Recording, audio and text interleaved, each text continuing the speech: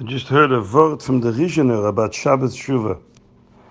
He said about Shabbos Shuvah, he read the pasuk that we say every Shabbos before Kiddush. It's the pasuk in Yeshayahu, I think.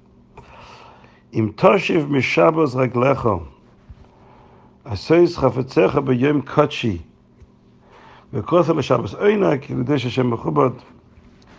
The Navi there says that if a person turns away from doing things that are forbidden on Shabbos, and you keep Shabbos and you honor Shabbos, then Hashem promises v'kosa l'Shabbos oinik, v'kavticha b'mesa'oretz Hashem nachlas Yankov, that you'll get great rewards.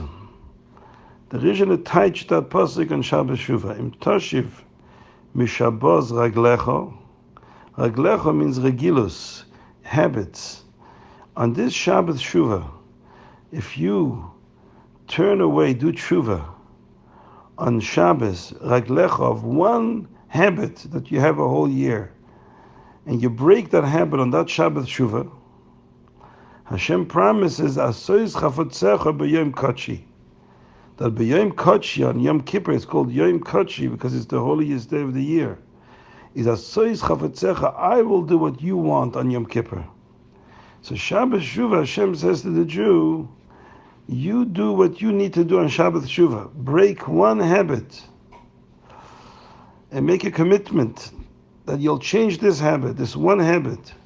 And in return, I will do what you want of me on Yom Kippur.